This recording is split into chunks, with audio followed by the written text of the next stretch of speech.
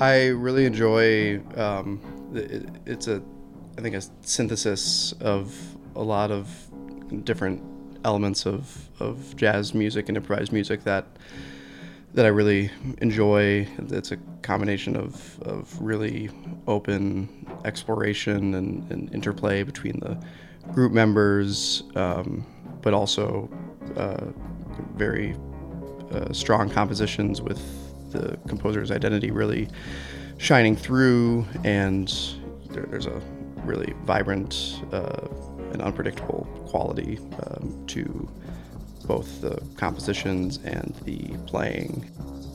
We've got a clip of the Keith Jarrett American Quartet, a tune called D Drums. They seem to play with a lot of force, but it doesn't create a wall of sound. It's multiple lines that all work together.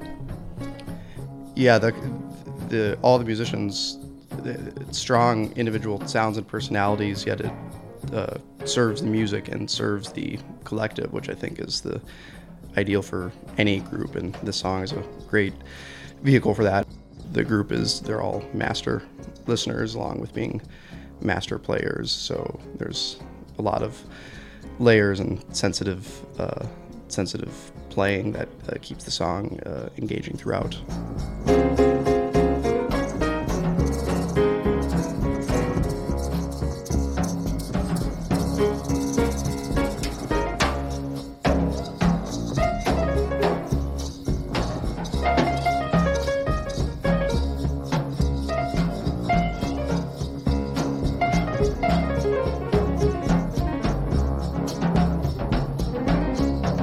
Patrick, in your group that takes the Keith Jarrett American Quartet as a jumping off place, you do some of the American Quartet repertoire.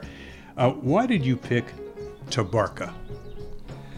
Tabarka is a really unique song, and in particular, there's not a clear time signature or meter to it. It's a floating melody, still very specifically composed. So it was a fun challenge to even just figure out how to transcribe a chart for it and how to rehearse it, but it proved to be a fun challenge to put together and really test all our ability to listen and move through the tune together. And the players, along with Patrick Adkins on the keyboard, Corey Healy the drummer, Brian Murray the saxophone player, and Adam Lins on the bass.